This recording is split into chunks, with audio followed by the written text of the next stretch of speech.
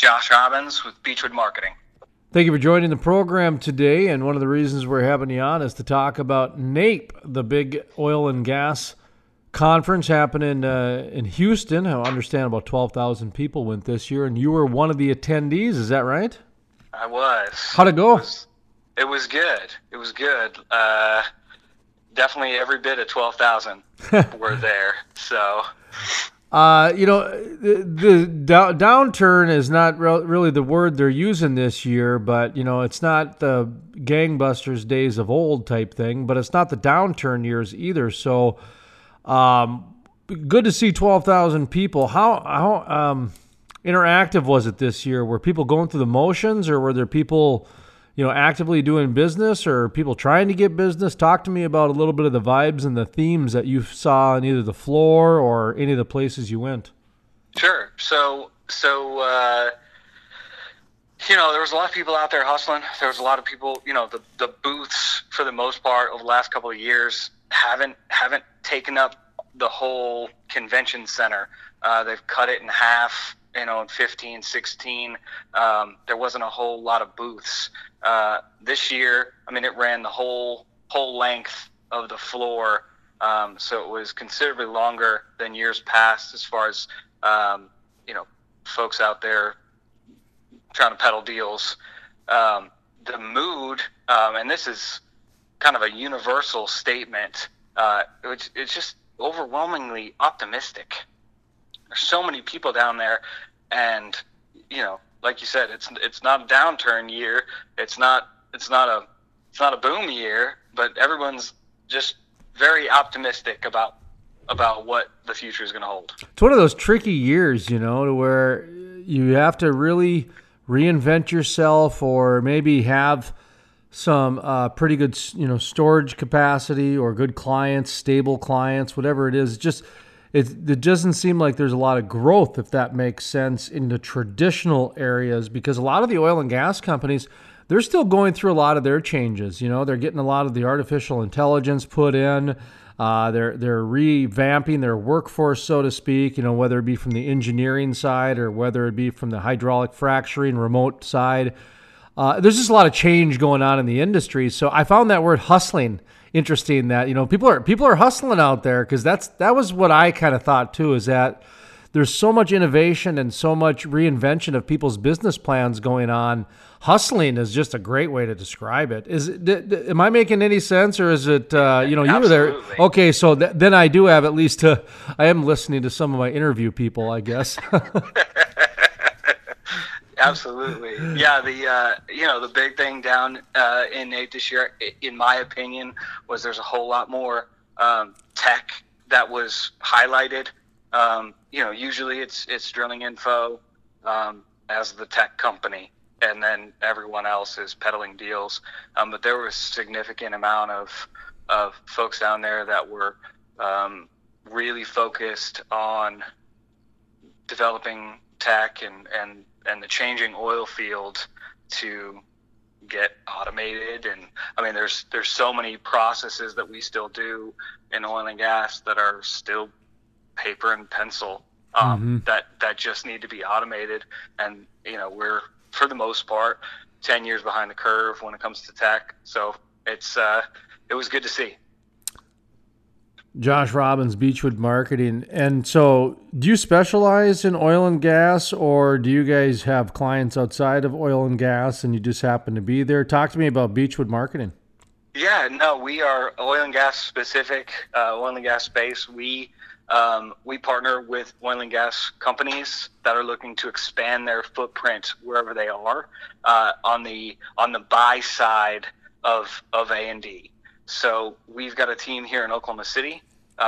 We make about 4,000 calls a month to oil and gas operators from California to Pennsylvania, North Dakota, all the way down the Gulf, cover the whole country, and track down deals that aren't on the market. So we get a box from our clients that says, hey, we'd love to buy, this type of asset in this area. And then we go to work. We hustle for sure, and go find it. That's what we do. When you say you go find it, are you looking for in deals? Is it anything from leases to, hydraulic fracturing equipment, or what exactly, I guess, is it you guys specialize in, or is it the gamut of things? No. So we primarily focus on finding operated properties to go buy. Okay. We go in and try to find actual wells, oil, gas. We work operated space, non-op space. We play a little bit in the mineral market. However, it's there's a lot more folks in the mineral market than there are anywhere else. So we tend to, like I said, partner up with operators that are looking to increase the amount of barrels they have coming out of the ground, or acreage to go drill, or whatever the box may be. So who would be your customer? Is it the oil and gas companies, or is it the midstream companies, or both? So it is right now. It's the oil and gas companies. A couple of midstream companies have reached out because finding deals in this environment, as positive and as upbeat as Nate was, a lot of it's it's not the types of deals that people are looking for. If you want a PDP producing asset, if you want 250 barrels a day, if you want operations at 80% net, that wasn't there. I mean, those deals aren't on the floor. And so what we're doing is calling the guys that own those assets and say, hey, I know you're not selling. You should. This is the time to do it. And so that's how we're uncovering a lot of the deals and helping our clients expand their current portfolio. So if you talk to that many people over the course of a day, a week, month, whatever the case might be, is there a general universal theme to the industry right now, or is there certain areas that are seeing more growth than others? I know the Permian and the Bakken are the big ones, but there's the Haynesville and the Eagle Ford, of course, California, Marcellus, Niobrara. There's all kinds of different shale plays. They might not get as much attention in the media, so just are you seeing that some of your clients are at least active in these other plays? Are you hearing anything from those other plays? Yeah, absolutely. And even in the Permian and the Bakken, there's always a caveat. Permian's a great place to own, except it's expensive. It's a great place to own, except there's a differential. There's a lot of pieces that are playing a part in pushing people out to,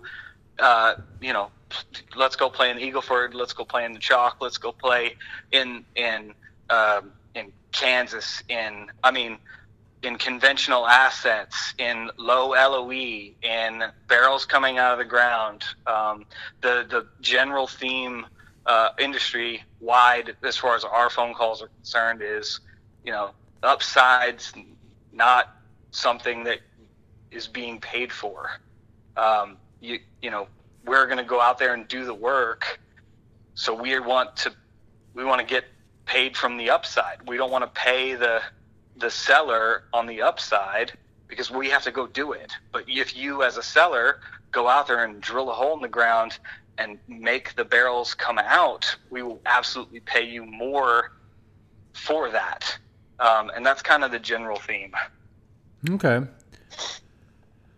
And Beachwood Marketing, how far along in the marketing do you guys get? Because one of the questions I was going to ask, if with all the people hustling out there, how do you set yourself apart? Because that's really where people are at right now, is they're trying to figure out new ways to set themselves apart by showing these people that, hey, we've reinvented our company to X, Y, Z, or we can solve your problem that you have here, that sort of thing.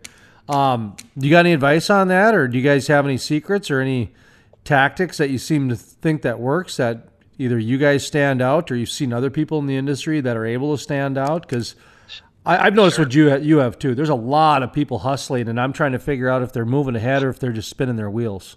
Right. Yeah, and there's a definitive difference between the people that are moving ahead and spinning the wheels.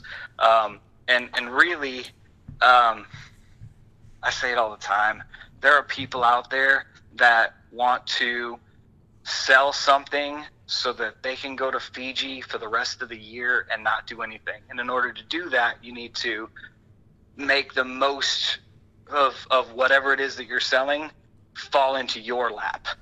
So as an industry as a whole, we've allowed that to happen in the past. And with automated processes and software and just the knowledge base of what you can go find right now on your cell phone, it's not easy anymore. There's no easy money. You have to go out there and actually work, and you've got to be here in 2015 when it's 26 a barrel. You got to be here in 2017 when it's 70 a barrel. You've got to be here when it's down, up. I mean, you build these relationships and you put in all this work. That'll be the dividend, regardless of what kind of work that you're doing or what industry you're in. If you're constantly out there building relationships and relationship selling, you're going to win. People don't go to Chick-fil-A because the chicken's better. They go to Chick-fil-A because they work on relationships. They say please, they say thank you. You feel like you've got a relationship at that restaurant. That's what they're successful. That's going to work for everyone. And if you don't do that, especially with 25-year-olds that are coming into the workforce, if you're not going to do that, then you're not going to have that business. You know, the one guy, he once said to me, Patrick Hughes, that's who it was. Patrick Hughes, the CEO of Prairie Companies, made a comment about, you work really hard to break even during the downtime so that you can make a good living during the good times. That's exactly right. That is the oil and gas industry. It really is. Exactly and you know right. what? They've had decades of down. Remember the 90s? The 90s was a low decade of oil prices. I mean, people forget that the 1990s was primarily low oil prices, and everybody got along just fine, and things happened. Yep. And I did want to ask you about the industry itself, because you mentioned the 25-year-olds, and there was a big push for millennials. And like most things, anytime there's a big push, there's unintended consequences that come from it and growing pains, and you start to learn a certain number of things. And one of the things that came out of this is a lot of the millennials today have seemed to come into the workforce with more of a social cause than in the past. And that's really caused a little bit of some hesitation in the oil and gas industry, because there's such a industry built on respect of the industry, or it's such an industry built on respect and understanding of how the business works. And when you've got some people coming in with either some blind faith or some social causes behind them, there's a little bit of hesitation there that they might disrupt that, call it a chemistry set of respect and balance and just the business of making the oil and gas industry work. Because for an industry that pays more taxes than anyone, they probably donate more than anybody to the local communities. And that's what I mean, to where all of a sudden now, if we got people coming in that are just going to overlook that and start being a bull in a china shop, some of the people retiring are a little bit worried about that. And when you've got nearly 50% of the industry retiring in the next 5 years, that's kind of one of those untold stories going on in the industry. Are you hearing that with your clients at all, or that there's, this kind of we got to make sure we're passing the baton off correctly to the next generation? There is, but to be honest with you, the guys that I'm working with are late 20s and early 30s, whether they're private equity guys or they're oil and gas companies, or they're C-suite execs in all aspects of the business. And there are people out there that put the work in and do the job and know the business. And then there's people that don't, and they talk. And I think there's a lot more emphasis put on the people that talk than the people that do. And I don't think there's going to be this massive social shift in oil and gas because you need the people that are out there that know. You've got to have that knowledge transfer take place, and I think there's enough. I think there's enough drive with this new generation to either learn that skill or figure out a way to replace the need for that skill.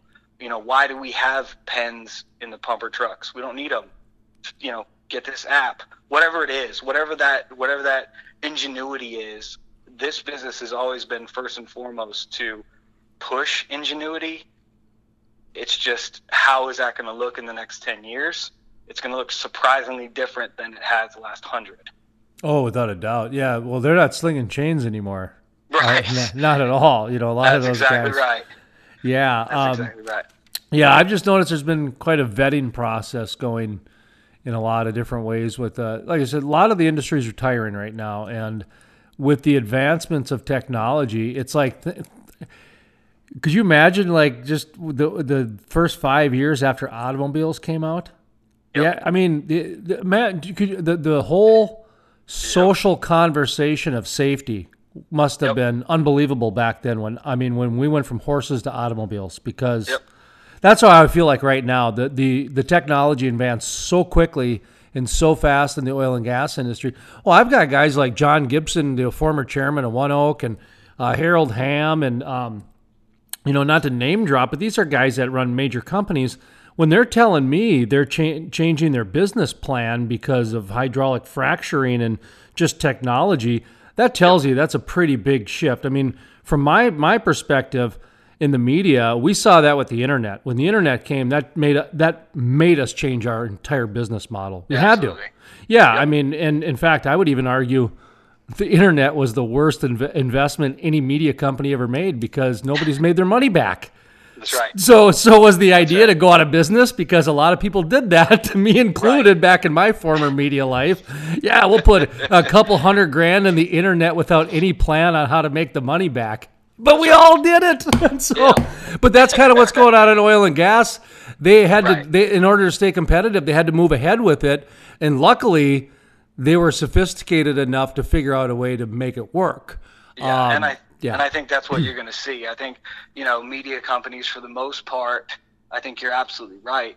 But, content's king. You still have to be able to write good content. You still have to have good shows in order to make it work. And so I think that's going to be what's happening in oil and gas. There's going to be, yes, is 50% going to retire in the next 5 years? Absolutely. Are they going to stop working? Absolutely not.